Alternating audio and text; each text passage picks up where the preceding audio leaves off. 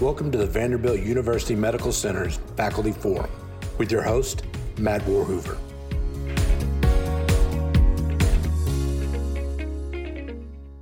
So let me bring in Matt Warhoover and Joey Lepore from Vanderbilt. And welcome, guys. Good morning. How are you?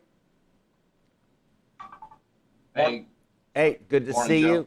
I heard you're working really hard out there. That you guys have been just blowing up, and I don't know if that's from COVID from your side or if that's just from post-COVID, all these held off hearts and transplants and everything else that you do at Vanderbilt, which is the cause of all of the uptick in acuity and volume. Well, I think it's a little bit of all that. So are you reverb, Joe? I'm sorry? Do I get any reverb? I'm not hearing it. You sound good to us. Perfect. So no, I think it's a little bit of everything. Our COVID numbers have not gone up like you talked about. We are laying in wait to see what Omicron brings, but I think it's a little bit of everything. I think people are starting to come back out and do normal visits in addition to the telehealth visits. And I think it's a kind of a wave, if you will, of all these pushback or pent up office visits and caths that we're seeing. It's not specific just to Vanderbilt in Nashville. All three major medical centers in Nashville are extremely busy. Perfusion's a tight group, as you know, and so we keep in contact with our colleagues across town, and they're just as busy. Yeah. So it's interesting because I don't know if you're seeing this, but in here, I have several colleagues and friends now who either had previously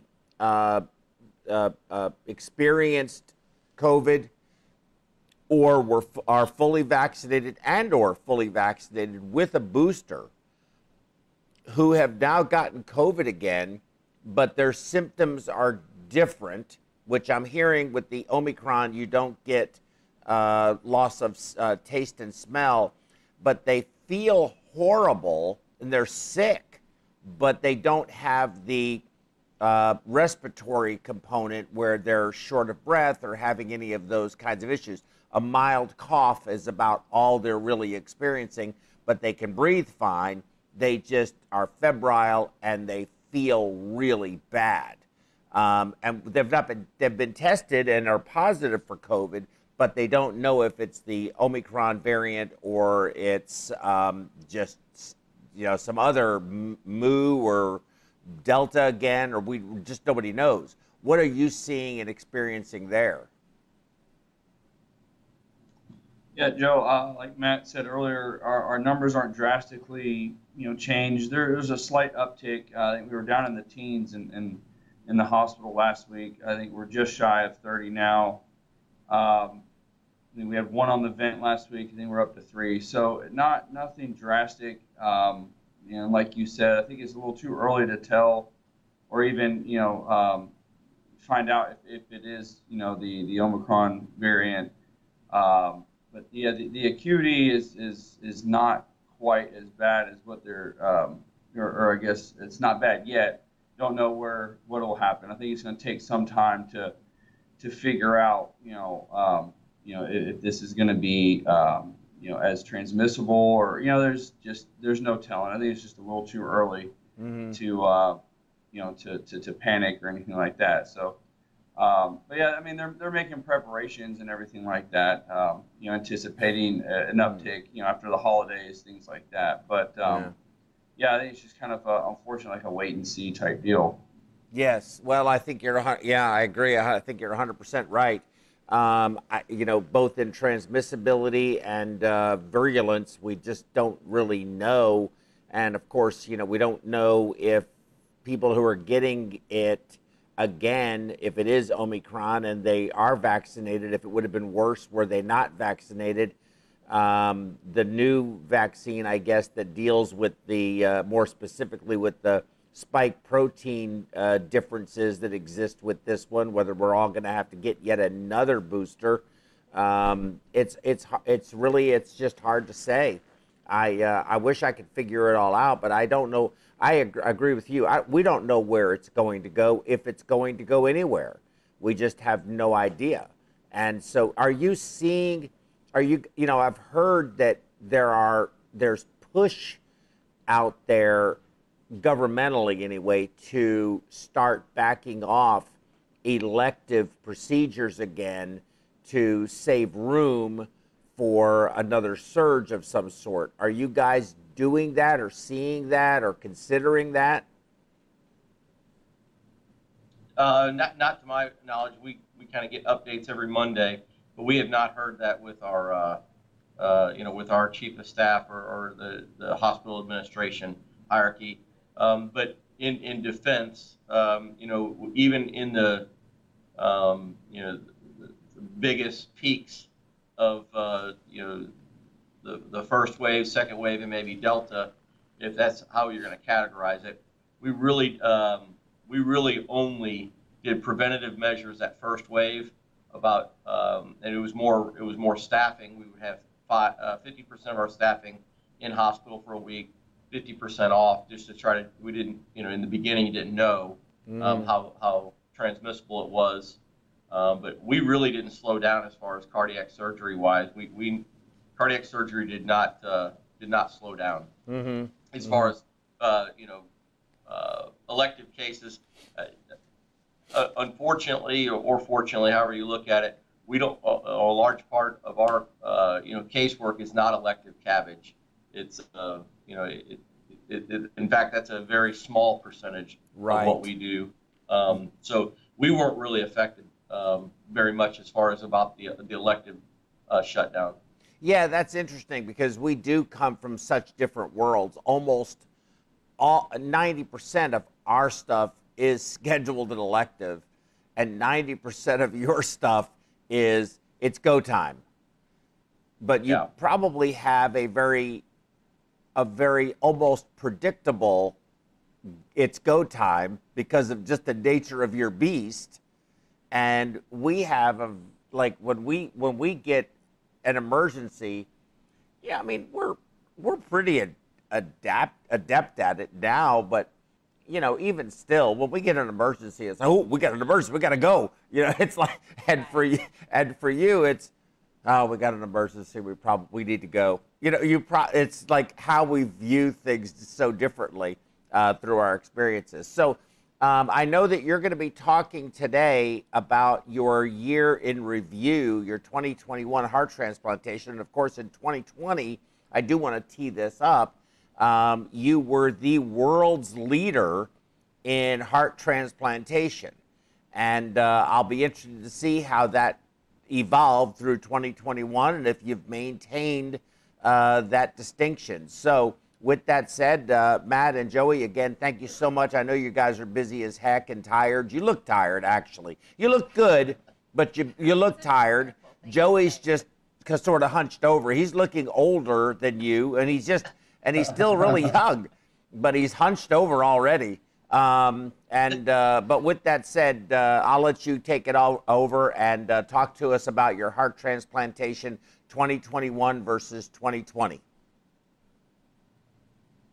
Well, in defense of Joey, he's hunched over because he carries me most of the time. His back is sore, Joe. What happens when you carry the team, Joe? I understand that. Anybody's name is Joe or Joey, we all carry it. I know. I understand. I've been lugging Tammy around. I'm her personal chauffeur. Everywhere we go, I have to drive her and buy her breakfast, lunch, and dinner. Best job in the world. And coffee in the morning. All right, let's let them do their thing. All right, well, we wanted to just kind of review year-end, the 2020 data versus where we're at 11 months in. This data was actually good as of midnight. So welcome December in, but we're 11 months into this 2021 calendar year. And so let's get at it.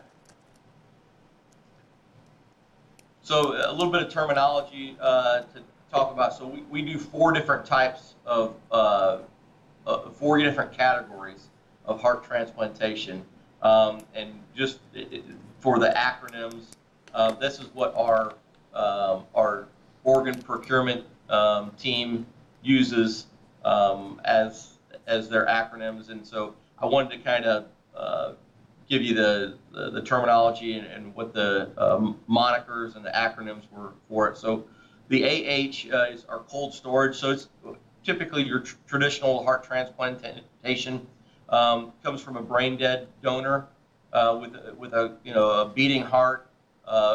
They're pronounced dead prior to coming to the operating room.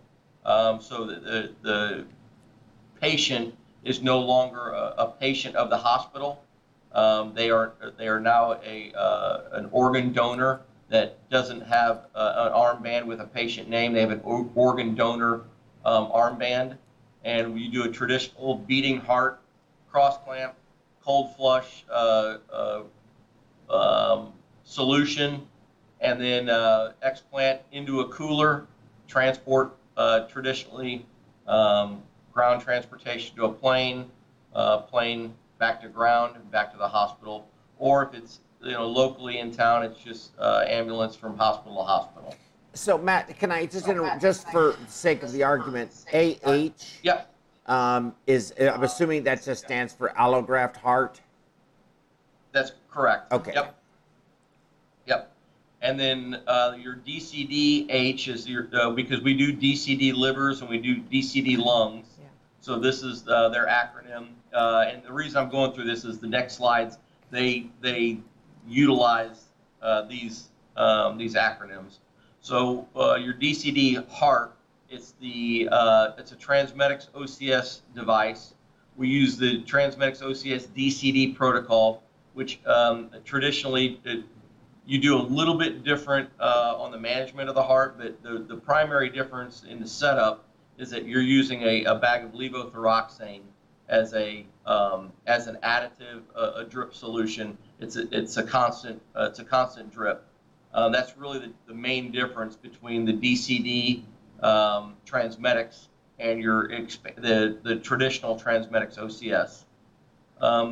So the donation is after cardiac death. The patient is considered a patient when they're brought to the OR. There is a team at the local hospital that takes care of that patient.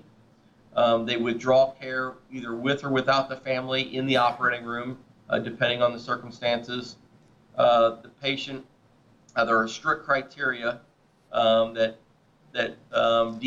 Transmedics has set, and it's below 70% on the SVO2. When that drops, the clock starts, or a MAP of less than 50. And so that's when the clock starts. So either one of those thresholds, as soon as the blood pressure or the SAT drops below either of those 2 marks, that's when the clock starts. And we have 30 minutes for the patient to actually expire. Then there's a 2 to 5 minute standoff period, and then the patient is reassessed by the physician that's taking care of them in the operating room, and then after the 5 or 2 minute standoff, they're checked for a heartbeat, checked for vital signs, and then they're declared dead. That's the time of death, and then the procedure starts of going in and getting the heart. They do a cold flush, just like your traditional heart transplantation. They explant the heart. The difference here is that they implant the heart back on the OCS machine, and then we more or less condition and recondition the heart in transport back, and we have somewhere between 8 to 14 hours. At 5 to 14 hours is really reasonable of looking at the heart, checking lactates, making maneuvers to try to more or less recover the heart so it's capable to be implanted back in our recipient here. And the final call is the primary investigator, the PI of the study here, and so he declares whether we're going to take the heart or not. Once they get back, once we get back with it, he takes a look at it. The implanting surgeon, if it's not him, they look at it, they discuss it, and then we move forward with the implant, or we reject it and we turn it down. That's a lot of work. It's a lot of manpower. How many? Do you mind if I ask how many times have you gotten a heart back after an 8-hour ordeal and it's been rejected? That's next slide, Joe. I'm going to get to you. Sorry. No problem. And then so I don't have that data right off the top of my head, but we will get to it.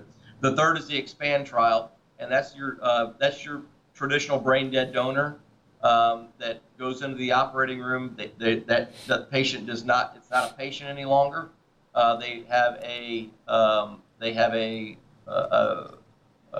time of death prior to going to the operating room, and it's very much like the cold storage that in the top bullet. The only difference is either A, it's a marginal heart that we're a little concerned about, or two, the length of travel for your traditional storage is too far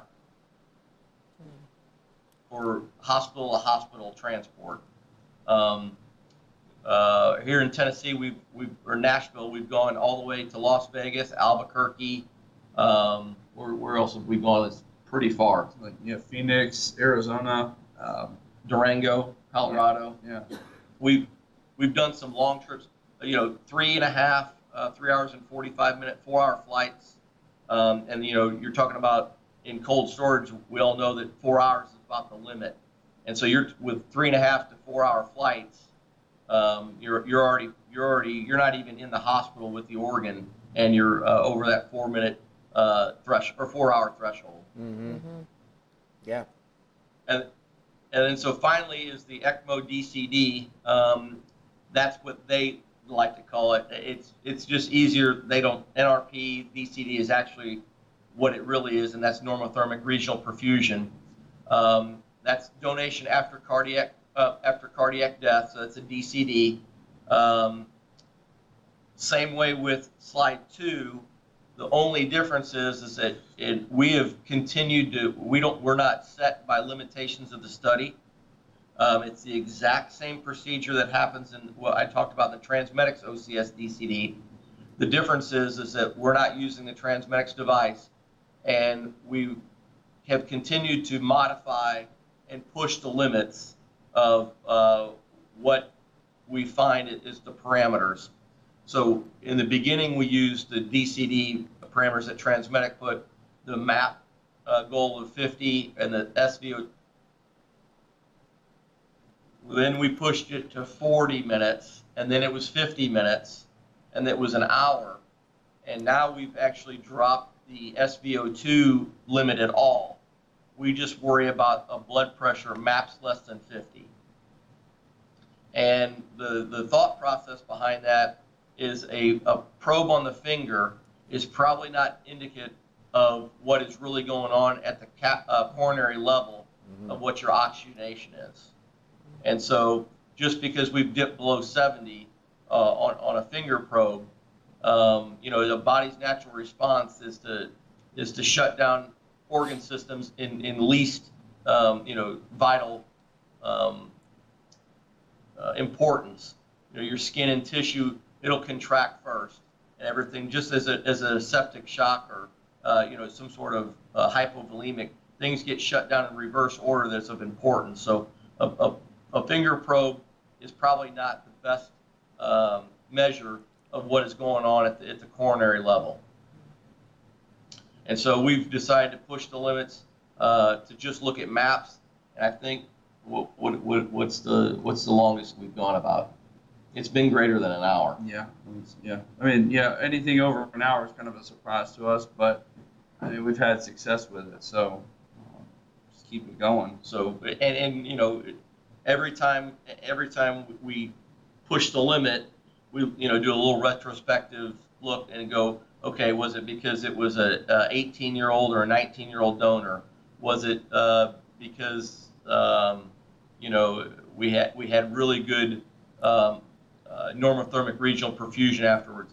Did other organ go with that heart? Because when we have a liver team and we have a lung team and we have a kidney team and we have another abdominal team, whether it be pancreas, when they're doing their dissection, we're fully heparinized. We lose that they're just not used to the blood. They're not used to the dissection and the mindful cautery use. So we're going through a lot of blood at times when we have more teams in there, and the perfusion is not as good as it could be because you're dealing with multiple teams and multiple. I don't want to say agendas. That's a strong word, but everybody is concerned about their organ. They don't really quite understand the importance of the regional perfusion of the organ. They're used to the traditional DCDs where it's fine. A liver and a kidney can be taken even after without perfusing on a DCD. So their dissection is a lot different when there's an active blood pressure, especially when you're trying to hyperperfuse the organs to recover them as fast as possible. If that makes sense to you, Joe. Yeah, it does. It's very difficult to do when you're trying to, you're trying to perfuse the patient and you have, like you just mentioned, all of these teams. You're trying to make sure you have a good coronary perfusion pressure, you have good, physiology. You're washing the lactates out, and then they're perhaps not as aware of the need for really good hemostasis while you're doing these dissections, and you've probably got low flow situations, chattering, I'm sure, in your line, struggling, having to get bicarb, you've got blood loss. Yeah, I could see it as being a very complicated thing to do. And I actually had a question. I don't know if you want me to ask the question now or you might wait, but the question that I had is, because of that, would it not make sense, because you have all these protocols, like the Transmedics protocol, you have the pressure gets down, you have the period of time before you have cardiac death, and then you have the standoff period, and then you go in there and you move real fast, and all of these things that are going on, would it not make sense to have it more protocolized in terms of having coordination with a coordinator? In other words, there is somebody who is keeping all of these teams working in a way that maximizes the preservation of each of those organs, and because I'm respectful of the fact that they're worried about their liver, they're worried about their kidney, they're worried about their whatever it may be, but if you don't work in a way that maximizes the protection of all of those organs, including the ones like the heart, which are going to be much more sensitive, that you could really not have the best graft that you would want. Yeah, it's really the OPO that is supposed to be the ringleader, but Joey's been on enough of these. He can comment. It's really we have a protocol that we send to the OPO and we have a timeout that our cardiac surgeon talks with the timeout exactly what's going to happen. I just think this is so new, in my opinion, and that people are really they're really, I don't want to say dismissive, but they're really focused on what they're doing, and in the timeout, it's almost we've had it to where people were like, we didn't know you were going to do that, and in the timeout, it was cleared out. It was clearly spelled out, and then they go to ask another organ team, and they're like, that they didn't say that, did they? They look over to the kidney team. The liver surgeon will look over at the kidney surgeon and go, did they really say that? Yeah, that's what we talked about in the timeout. It's almost as though they don't. They've gone through the motion so many times of a traditional, and they don't it's almost like they're just checking the box for the timeout. It's almost impressive that you go, were you not listening? And like I said, I think it's one of those things, kind of like in perfusion and pilots anything has a check off. If you've done and you go, oh, this is just I'm just here to check the box. Please be quiet. Just listen. Have no idea what people are thinking about or at the time, but it is not.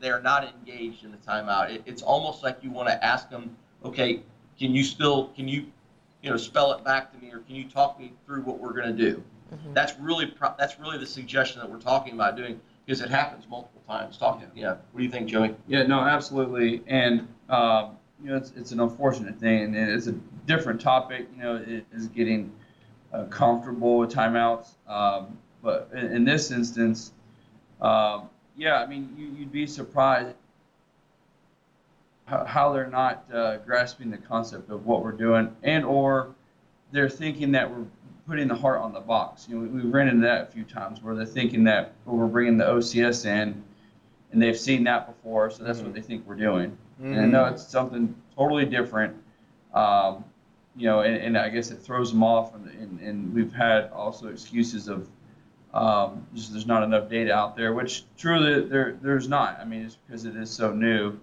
and I think having somebody there to spell it out for everybody, which typically falls on the OPO, who Matt said is the ringleader, is supposed to coordinate all that information, on what everybody's supposed to do, and then typically we try to have an overall timeout in the room, but also our cardiac surgeon tries to speak,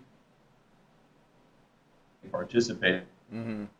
Yeah, and that's the thing.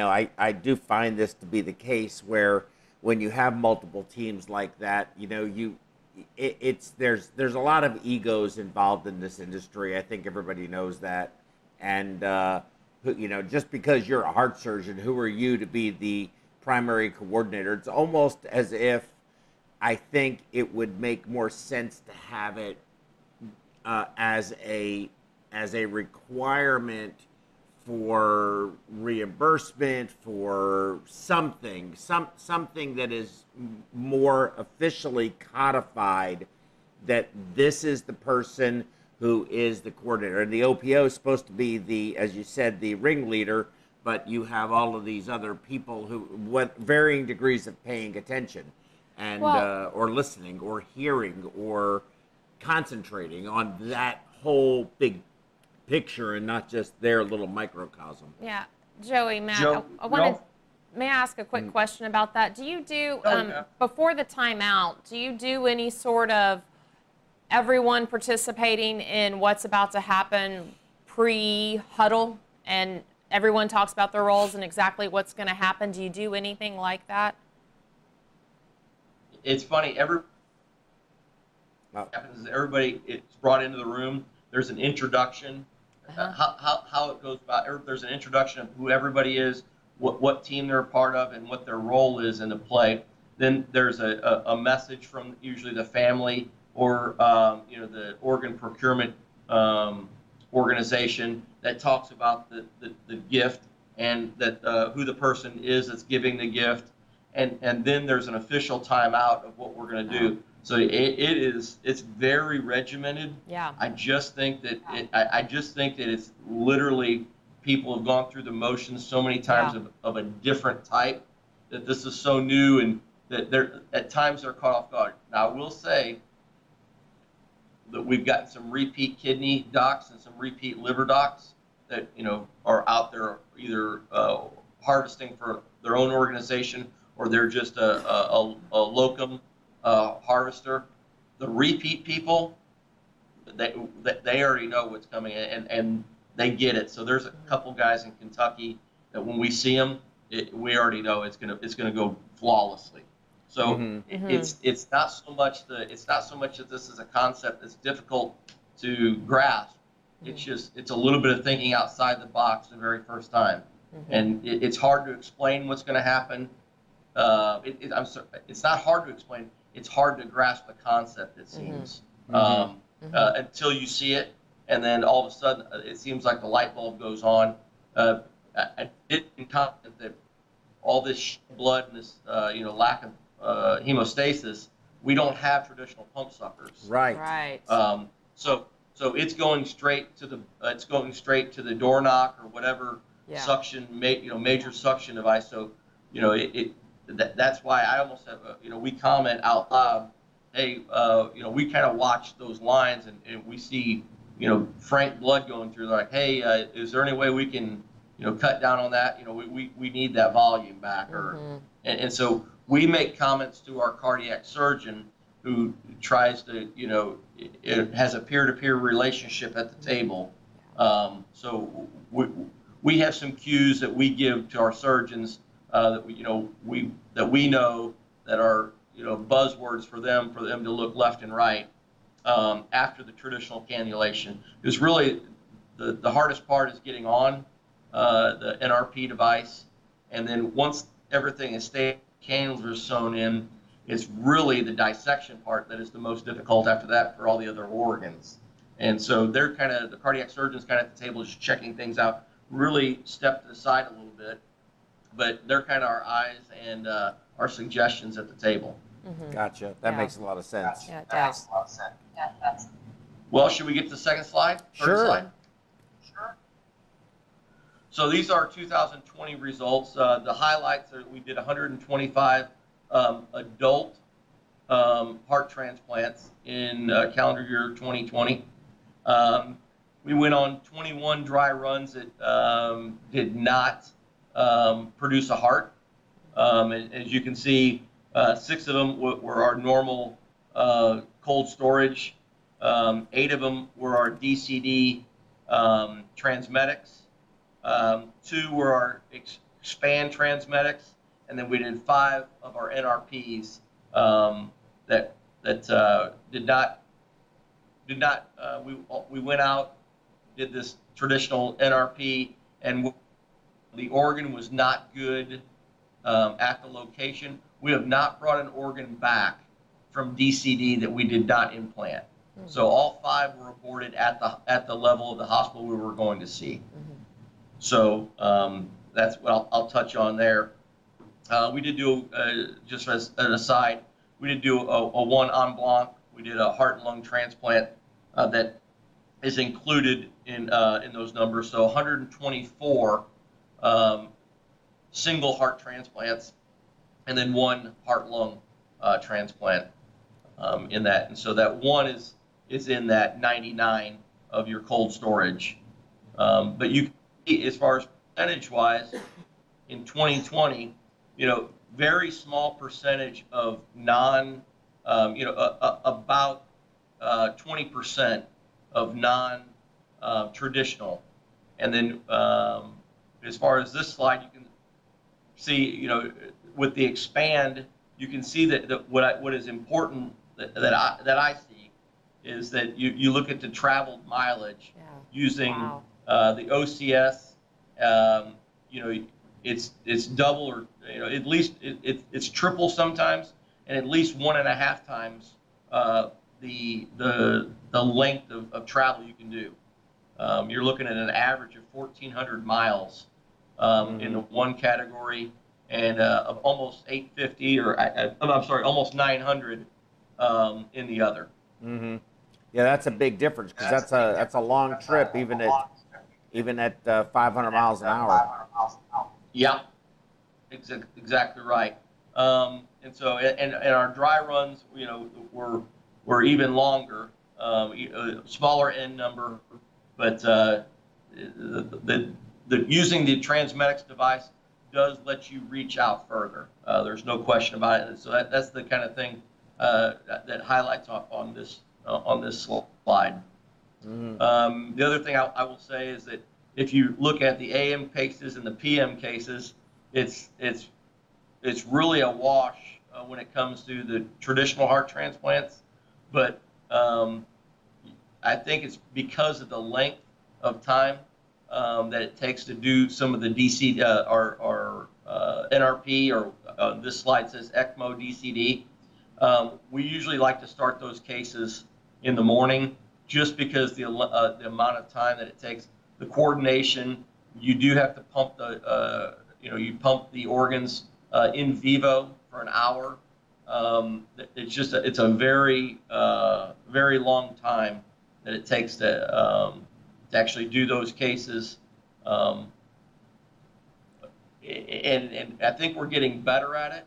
But you can tell that the DCD cases and the non-traditional, what I call non-traditional, are much longer if you look at the case hours, how long it's taken to do those cases. Mm-hmm. Mm-hmm. So we can go to the next slide, 2021 results. And so I'm pretty proud of this slide. Our case volume really hasn't dipped. We're 11 months in, and we've done 115. Of that 115, we've done another en blanc. So one of those is a heart lung. So we're down to 114, if you will, single organ transplants. But more importantly, I think this slide actually shows what impact the NRP has had on us. Even through COVID related, hiccups in 2021, we're nearly a quarter is just DCD, and we've really, when it comes down to it, we're almost a third to 40% of what our total volume is non-traditional. So Wow. we've almost doubled Wow. what our non-traditional was from last year. The length of time and the mileage is roughly the same. Nothing has changed as far as the metrics, as far as the demographics, where we go, how long it takes, AM versus PM cases. But it's the ability to go out and really recover these organs that, for all intents and purposes, would be lost without an effort. I don't want to be crass about it, but these organs would be wasted, and we've actually taken 32 patients have an organ that they would not have received as soon. I don't like to say they wouldn't have received it because they are on the list, But they wouldn't have Go received this organ. Right. That's correct. These 32 organs would have been. Right, and Dr. Hoffman has a fantastic paper that was just published that the results are astounding on these hearts, primarily because they are younger people. There's no question about it. But these are organs that would have been wasted had not this therapy been introduced or implemented. Mm-hmm. And so the opportunity there, I think it shows that there are organs out there that traditionally would be wasted that are fantastic organs that people need organs, and so the list is lengthy and the wait is long. Mm-hmm. So I think this really highlights in a direction that it really, for me, it's one of those things. It's an aha moment in your career that you go, this is worth the long trips, the late nights, and the kind of the chaotic schedule of putting it together. And so the other thing I'll comment about, it takes 4 perfusionists at VUMC to do one of these cases. Wow. We send 2 perfusionists out in the field to recover the hearts. We have 1 perfusionist back in the hospital taking care of the recipient, and then of course you have the on-call person that is on call for any emergency. So if you want to say it's 3, that's fine, but it takes a minimum of 4 people at your hospital to pull off one of these procedures. So it is not not a labor-intensive thing. Yeah, it's 4 people because you can say, like you said, you could say 3, but you're a big major university hospital. You could have, if you only had 3 and something else comes through the door, they can't be sacrificed. So yeah, you have to take care of whatever comes through the door on top of it. Mm-hmm. And I'll take it one step further. There's an organization that spent a lot of money and a lot of time, and I helped them, and Dr. Shaw helped them to try to get up and running on this.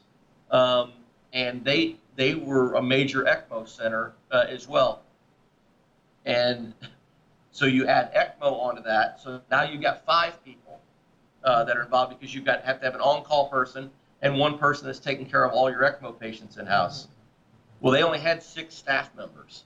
Wow. Wow. And they realized that the amplitude of actually adding 30 cases or even if and they were a major transplant center, of adding 30 cases, even if you wanted to go 50 cases as a reach, that didn't justify them adding another FTE. And so they abandoned the program right away when they realized that they could not trim it down any further to get this. And so they spent a little bit of money buying some disposables, a lot of money buying a piece of capital equipment, a lot of time and effort getting the infrastructure right, only to know after 3 months they're like, this is not tenable. And so it's I think people underestimate the difficulty of saying that the procedure is really easy. I mean, it's not a difficult procedure, but the organization and the commitment to structure and to manpower it seems underwhelming at first. When you really get into it, it is daunting. Yeah, it sounds like it. So, do you have any more slides? Nope, that's it. Good deal. Good deal. Okay, so good. So, do you want to go? I've got questions, but you want to go first?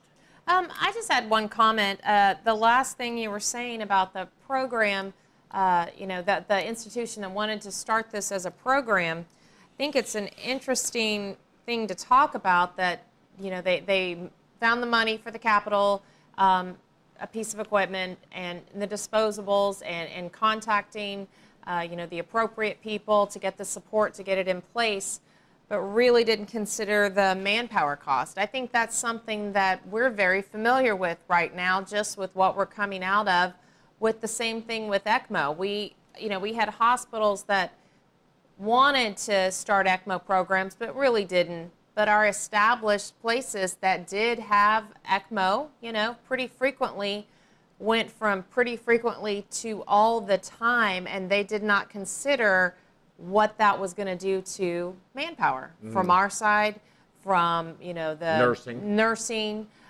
even the intensivists, who you're spending a lot more time with these patients, and I think it was a really rude awakening to what that really is, the manpower cost and the resource utilization. So, yes. So although I'm sure that institution is disappointed that they weren't able to do this at this time, it really shows that they're pretty smart in that they were looking at that and seeing what it was going to take to pull it off. So. Well, that's a very good point. Which I guess I have several questions, but based on the technology as you see it currently, do you see the potential for more international transfer of these organs to expand it even farther than what you currently are, both with the traditional DCD and then with the with the transmedics rather, and then also with the DCD reconditioning with ECMO and then DCD. So I guess it's what you call your expanded model. Do you see, how far away do you see this actually getting? Well, I'll just answer the question quick. We did get a call to go to Anchorage, Alaska, and that's a 7-hour flight. And our OPO, the OPO there, said we know you guys can do this, and it was very early on. I think we had 3 under our belt for the OCS, and we just felt that was really too much of a reach. I think if we got the call today, we wouldn't think twice about it. I will say, because the geographic area of the Australians have really are leading the way in this, only because of the geographic necessity that they have in that country.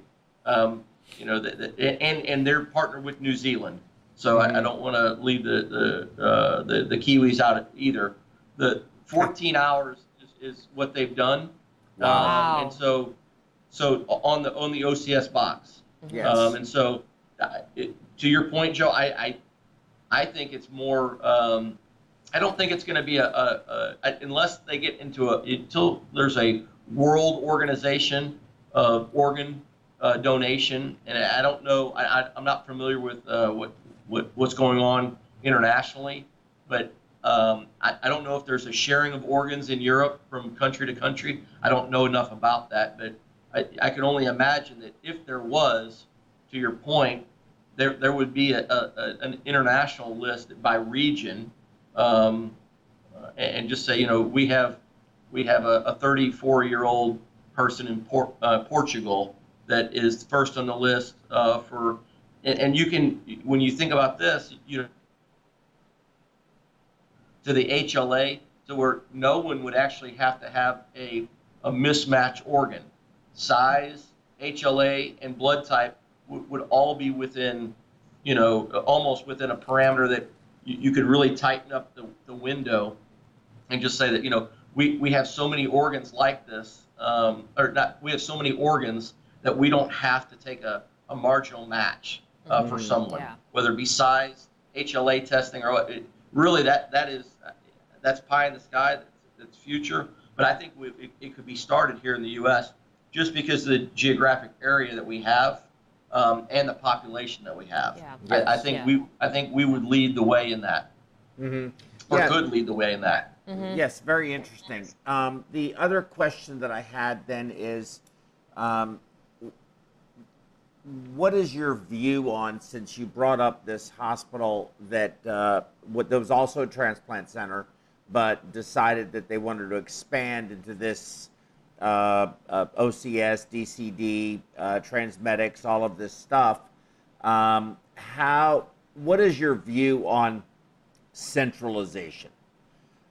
Because this can go from something as intense as this all the way down to just normal heart surgery, where you have some places that require a certificate of need, for example, before you can open up a heart surgery program, because they don't want, outcomes are generally considered better at programs. And I mean, I think the data supports that.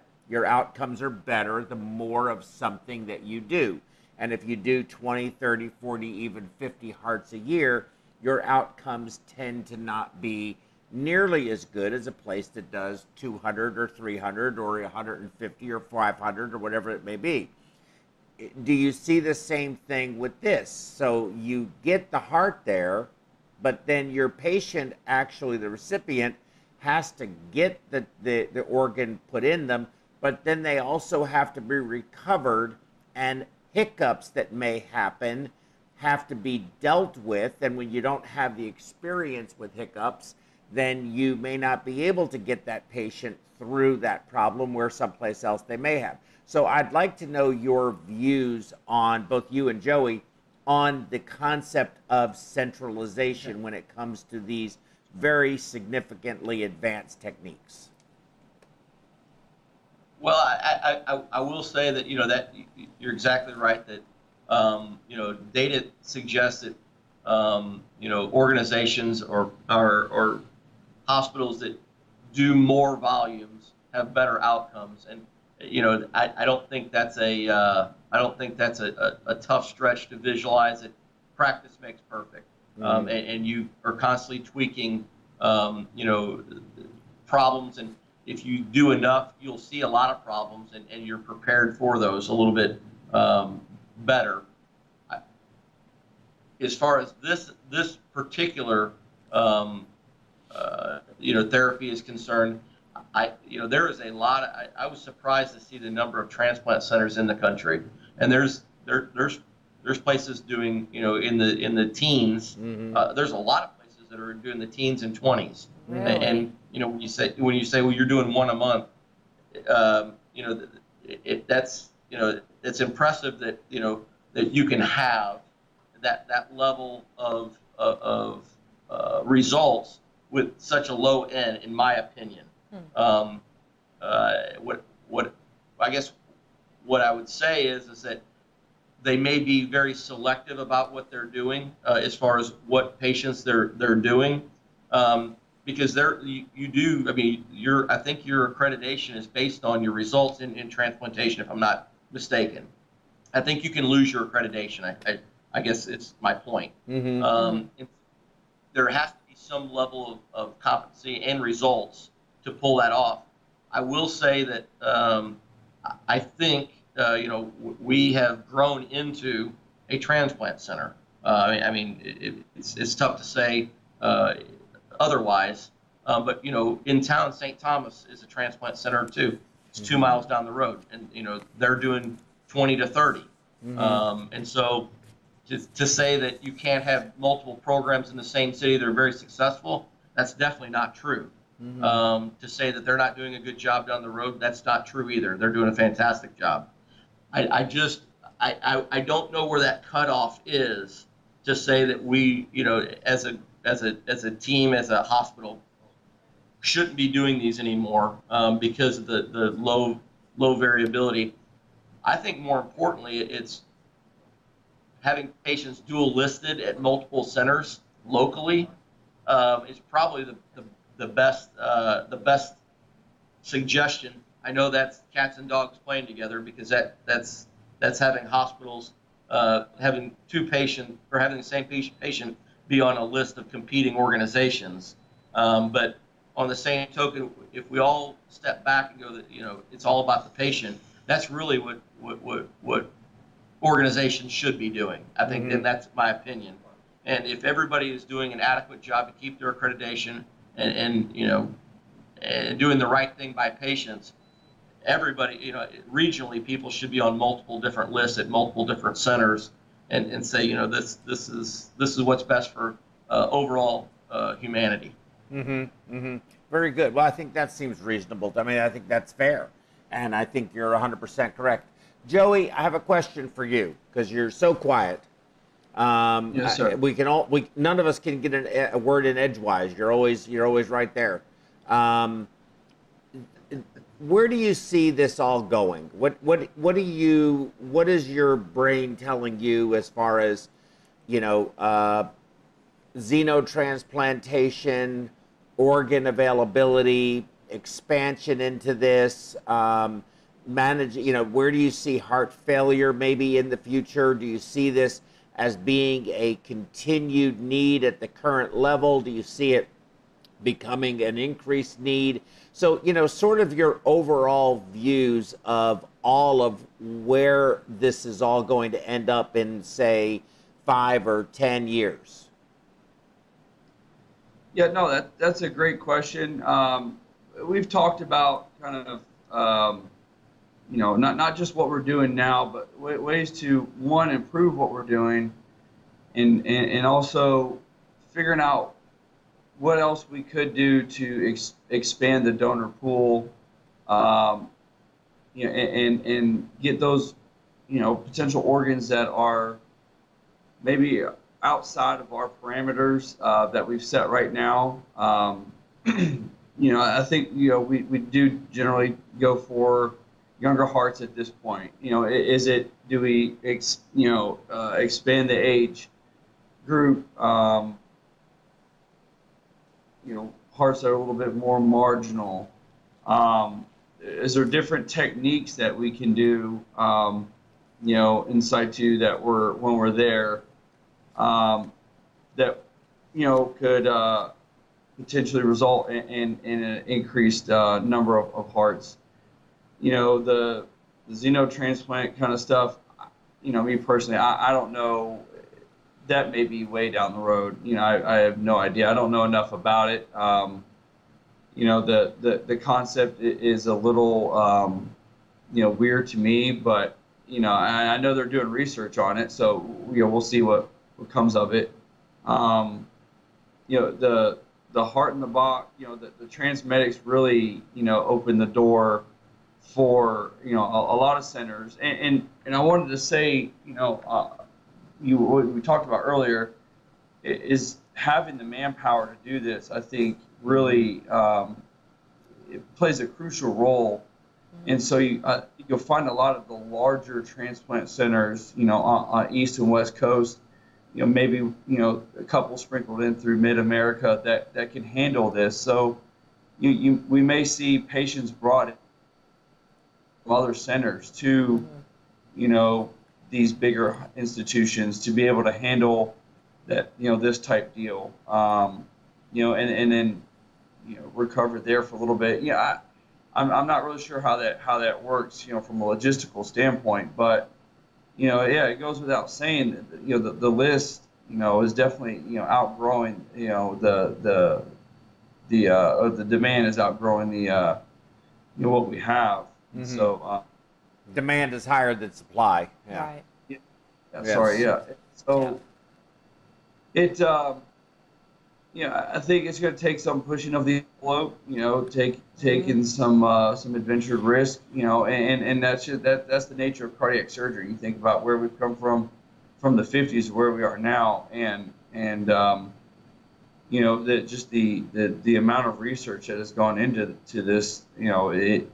There's all kinds of stuff that's on the horizon, and I think we're excited to be a front runner in it, and they will continue to push forward and see what happens.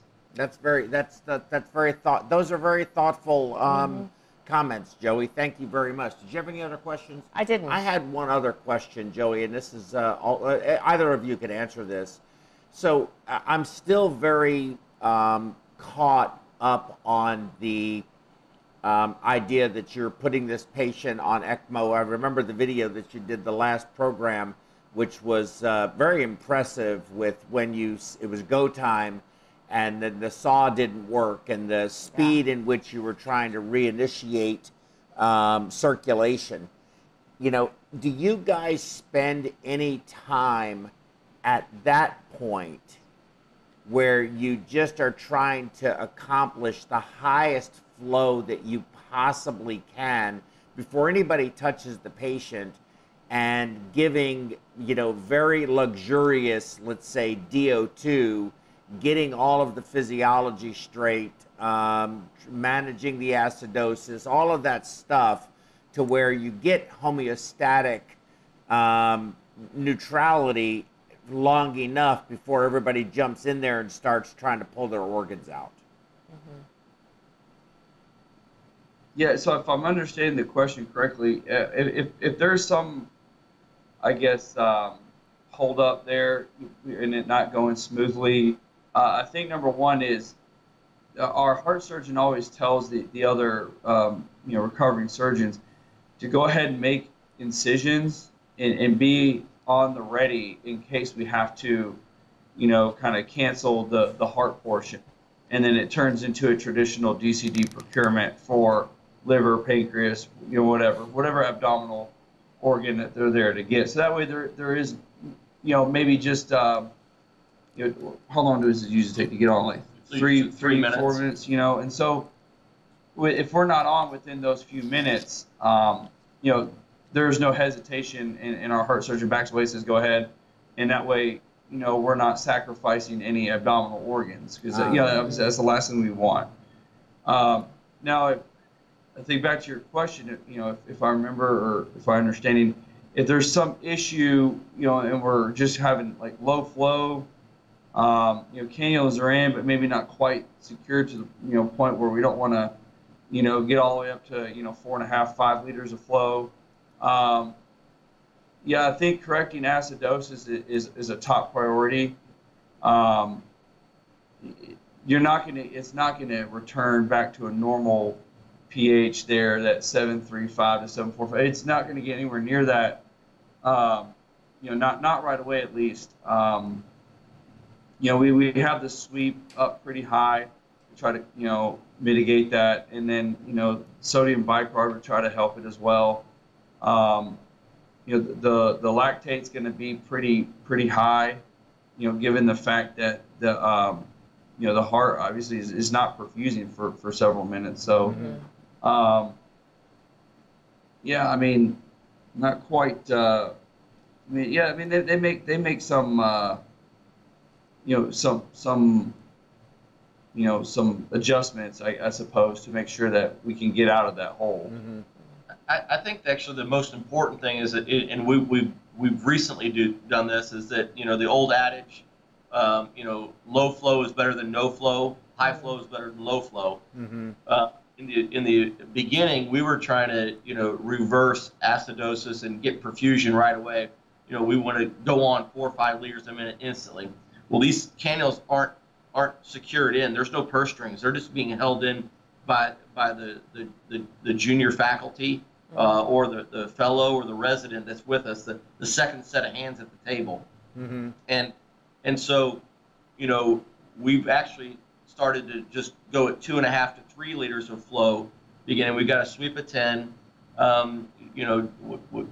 We have the same 5 or 6 people of our group go, and we get a pre-op blood gas, what it looks like before the patient is withdrawn upon. So we have a snapshot of what the perfusates in vivo was before the withdrawal. And then as you get better, as you do more of these, you kind of have an idea.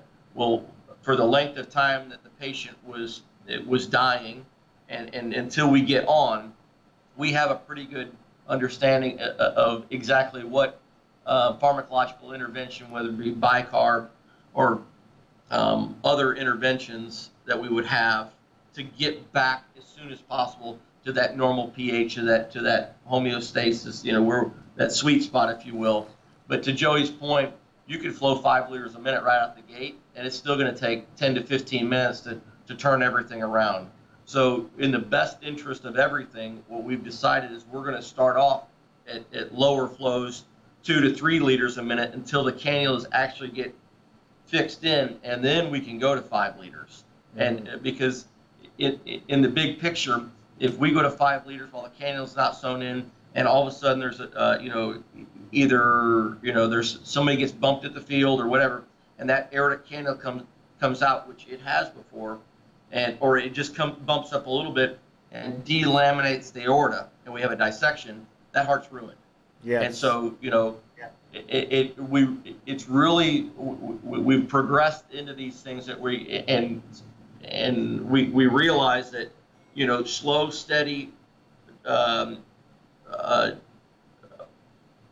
almost like direct and specific motion is better than ragtag and let's just go, because there is a percentage of organs that you'll lose with dissections, and in the beginning it wasn't, our percentage was about 20%. We were losing those organs, and then we realized where our mistakes were as a team, and it's us back there probably wanting to overflow, the surgeon up there trying to keep the cannulas in. It's a team effort. Yes. And so we have in quite some time now. I'll say real quick, I think we've also, it just kind of dawned on me, I think the biggest thing is reanimation and, the return of coronary perfusion. We don't necessarily have to get all the way up to, 5 liters of flow to get that. I think it's just the reperfusion, itself, that kind of helps reanimate that heart, and then it's beating, perfusing the coronaries is what's important for that, that myocardium. And it doesn't, flows of that high don't necessarily have to, don't have to be immediate. It's just like Matt said, low flow is better than no flow. So we get some perfusion in there, heart reanimates, you're perfusing the myocardium. That's the number one goal up front. Yes, yeah, that makes a lot of sense. What do you so so you give the medications that you give for, because of course I'm assuming you're very concerned about reactive oxygen species, and you're concerned about that type of reperfusion injury that you're going to have with the oxygen radicals and all that kind of stuff. And so do you use the medications you use for scavenging those, or what's your process there? Well, it's funny you asked that. That was one of the other things that we broke away from Transmedics. I think it's because of the length of time, but we use acetylcysteine actually. Okay. Mucomist, but the IV form of it in our prime. And so we're using mannitol, which is an oxygen-free radical scavenger. Acetylcysteine does the same thing. And so we are very conscious of that. Once again, because in the limited amount of equipment we can take, just to be mobile and not to, there's different air, I guess, connections in multiple different hospitals. So we don't even take a blender. We go right off of the valve, off the anesthesia machine. We're using 100% oxygen off the valve, and so we're not monitoring, or we're monitoring, but we can't do anything about the O2 levels. We're 100% oxygen. Mm-hmm. Yeah, that's because I've read a lot about that, where it's when you have a reestablishment of flow, it's the oxygen that causes all of your problems, right. But it's the oxygen that you're going to have. So you're almost really you're really in a difficult situation. But it sounds interesting that you're using the oxygen scavenging methodology in order to try and at least attenuate that, and it seems to be working, right? Mm-hmm. So your hearts are coming back and able to function and so forth. So that's a good thing. Yeah. Anything else? No. Go ahead. I just have one more comment. I wanted to talk Tammy's very first question about staffing. Yeah. Of that, things. It kind of hit me up. Today, Joe, in this most perfusionists, I want to say, are either salary based or they're event based. I think event based are probably more local, smaller hospitals, but for the most part, I think larger organizations are salary based, not hourly, but just salary. And when you think about that model as a salary based, to have a hospital or organization say, hey, we're going to go ahead and do this. The only way people make more money in a salaried environment is if they work less. Right. That's right. Right. Or you increase their salary. Yes. I mean, that's the two ways. But if a hospital or organization was going to say, we're going to go ahead and adopt this policy, then we're going to try these new things, and we're going to do 10 the first year. So you just added 20 more FTEs on one of the slides. It was 11 hours to go do one of these things. So you just added, 20 more people to do 11 more hours per event, and there was no increase in their salary. Right. More than likely. Right. Right. And so, from a perfusion standpoint, although this would be a very attractive thing to grow your numbers, 10, 20, 30, 50 of these events isn't going to move the needle to get an FTE. Right. So that's the other obstacle I will suggest that it's really a hard sell. If people are going to come to the perfusion department and go, hey, we're going to go do these random things 10 to 30 times a year, that is going to be very high intensive. And by the way, we're not sure if we can pay you more about this, but we're going to see what we can do. That's not very appealing to a perfusion group, in my opinion. Well, it's not just the additional. Sorry, Matt. I was going to say it's not even just the additional hours. It's all the things that go with it: the travel, the obviously more unplanned events that you have to respond to. So the stress. Yeah, the stress alone. You don't get paid enough for the stress you go through. Okay, because I'm going to tell you right now, they couldn't afford me if they wanted me to go do what you guys are doing. I'm not doing it. It seems incredibly exciting, but living it out, I'm sure it translates a little differently many times. It's inconvenient when these things are going to happen, even more so than what we are already used to with, the standard emergencies and overnight cases and things like that. So I think you're right. There's really not, there's almost not a way to, unless you're really going to do a lot and really grow your team to be able to absorb that, I just don't see how it's attractive at all, other than just the actual experience of doing it. I mean, I would be thrilled to do it. I don't know if that's the life I want to live, though. No, I would love to go on some ride-alongs with you sure. and watch it. Okay, I don't know that I'm, I'm kind of old in my career now. I'm not sure that that's a young man. It seems more like a young man's game to me. Yeah. But, when I look, I run, as you well know, you run a department, I run a business. And you have time? You good? Yeah, I'm just making sure we're not getting kicked out of this room. Oh. Okay. No, go ahead. So Joey, I'll talk with you about this. I think you can now. Matt runs a department, obviously, and I run a business, and so the goal of a business or a department head is to get the most amount of work out of people for the least amount of money, and the goal of the either staff member, team member, employee, it doesn't matter how you want to call them, is to get the most amount of money for the least amount of work. Mm-hmm.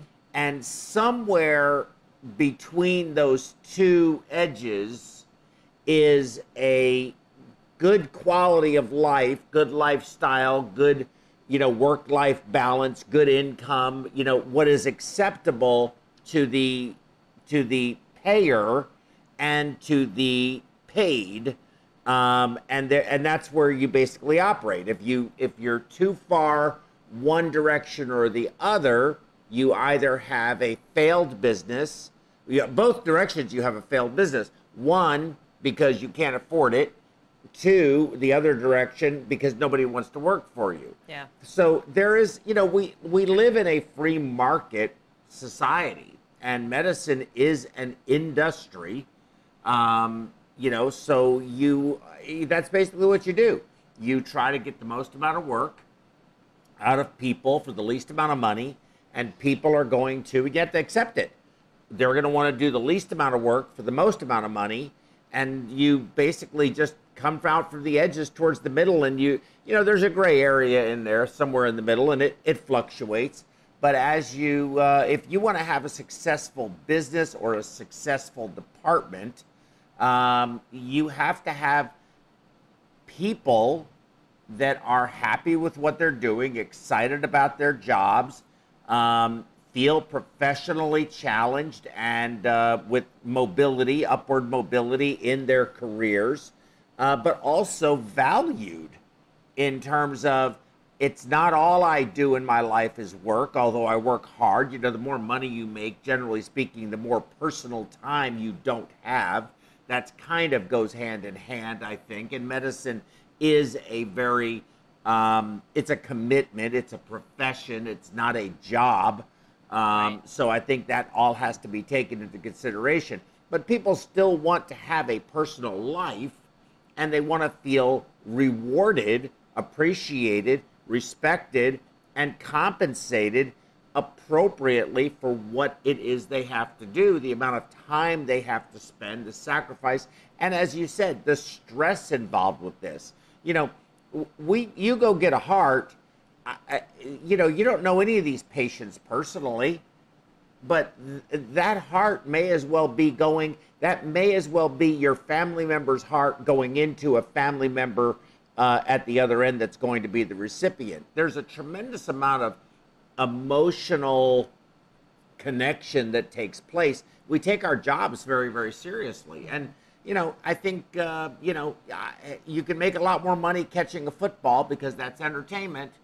But I think that as a whole, and I don't want to really belabor this, but I think our society as a whole has got it all screwed up in what we value and what people actually earn for what it is they do and the impact that has on people's lives. Whether a football game is won or lost is only going to matter to the odds makers in Las Vegas and the people that bet on the damn game, or people that are emotionally disturbed and they it's the end of their life if their team didn't win the damn Super Bowl. But they think nothing about traveling 1,400 miles to go get a heart out of a patient in one of the most tragic events of that family's life to take to somebody else who is praying like hell that that organ comes back in a healthy way so they can get on with their life. And all of this happens not in a vacuum. It happens during the holidays. It happens on their birthdays. It happens during kids' activities. Right. Yeah. So, I mean, but that's a big philosophical conversation, and I'm sorry for going off on this tangent, but it is fundamentally how I feel, that I think that as a whole, medical professionals from the top physicians, surgeons to the scrub techs that are handing the instruments up in the field that matter tremendously with how they're doing their job so that the surgeon can do their job so that we can do our job to help the surgeon do their job. I just think that at the end of the day, all medical professionals are grossly underappreciated in our society. But there's my high horse, sorry. Well, Joe, I appreciate today. We're actually getting booted out of this conference room. Oh, Are you really? It's 8:05. Yeah. They're busy there at Vanderbilt. Okay, well, you know what? Tell them their program can wait. This is more serious. Tell them Joe said. All right, we're going to take a Joey, Matt, thank you all very much. Thank you so much.